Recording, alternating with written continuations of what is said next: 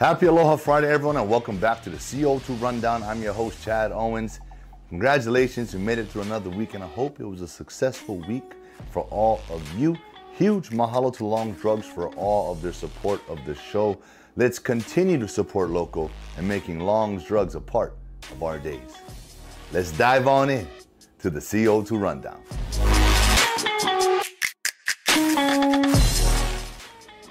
UC Santa Barbara outlasts UC San Diego to earn a chance to play our UH men's volleyball team in the Big West semifinals starting today. Here's the thing though, right? We swept them twice this year out there in Santa Barbara. And so, but hey, not saying that this should be a sweep again, this should be an easy game. No, it's playoffs. You got to treat every opponent like a championship opponent.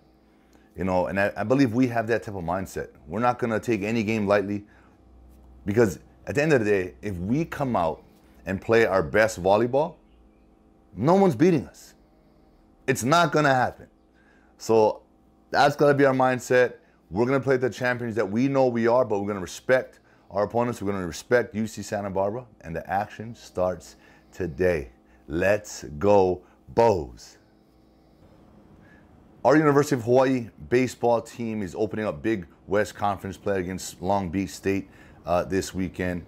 And this article in today's Home News Advertiser, obviously is going to talk about that, but more so it's talking about the relationship that Coach Rich Hill has with opposite coach Eric Valenzuela. And there's a story, and I'm going to share this story because I find it amazing, where they both were coaching against each other. Coach Hill was at San Diego, I believe Coach Valenzuela was at St. Mary's. He got ejected. Coach Rich Hill, a few moments later, gets himself ejected. And they both find themselves up in the timeout box, eating pizza together, watching the game. So, and their friendship goes even, previously to that. So with that, this story is about two head coaches. Yeah, we're competing against each other, but at the end of the day, we're friends. We understand each other. We know each other, and so I'm sure it's going to be a fun time this weekend. We want to win. Don't get me wrong. Both coaches want to win, but after the game's done, hey, they could go down to Waikiki, enjoy some time together, spend time with each other's families, and to me, that's what it's all about, and that starts tonight. Let's go, Bows. Our Rainbow Wahine Beach volleyball team is on a mission this weekend.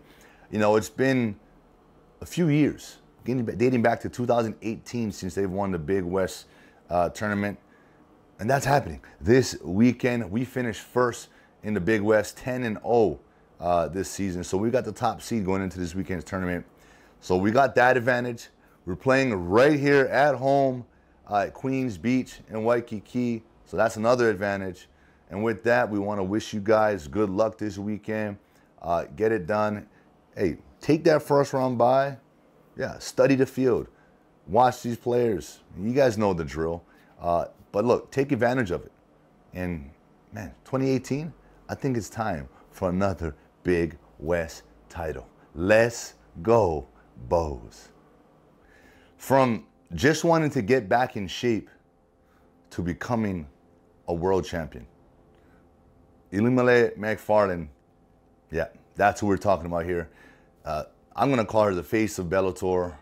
The reason why Bellator MMA is back here on the islands. She's done so much for the sport. She's up there, as far as names of Hawaii-born fighters, BJ Penn, Max Holloway. You think of Ilima-Lei Macfarlane. She's done so much, not just for the sport, but for Hawaii, for our community. And her legacy will always be remembered. As much as she's tried to walk away, for some reason she keeps getting pulled back in. One of the reasons is that she's very good. She's a former champion for a reason. But, when the day comes that Ilima-Lei does decide to hang it up and move on to the next, man, her legacy will live on forever for the things that she's done outside of that cage, the things that she's stood up for, And we all know what we're talking about. You know, an issue that she encountered during her time at Punahou in high school, you know, with a former coach there. And, you know, she's going to continue to sort of be an ambassador of MMA, be an ambassador of standing up for what you believe in. And I think that's where Ilima-Lei gets the most of her respect. And so with that, hey, huge respect, Ilima-Lei.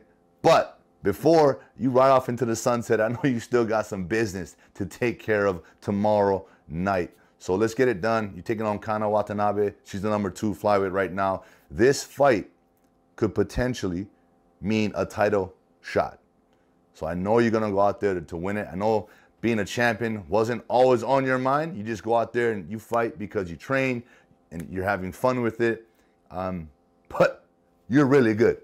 And there's a chance that you could be champion, or at least have an opportunity to be champion once again. We're all going to be in there. I know the Blaze Arena is going to be packed, screaming your name, so we can't wait. Let's get it done. And that is it for today's show. I want to thank you all so much for tuning in with me here today on this beautiful Aloha Friday afternoon. You know what I'm going to tell you? This weekend, reset, relax, recover, but hey, get to the Blaze Arena. Right? Support our local fighters at the Bellator MMA event Saturday.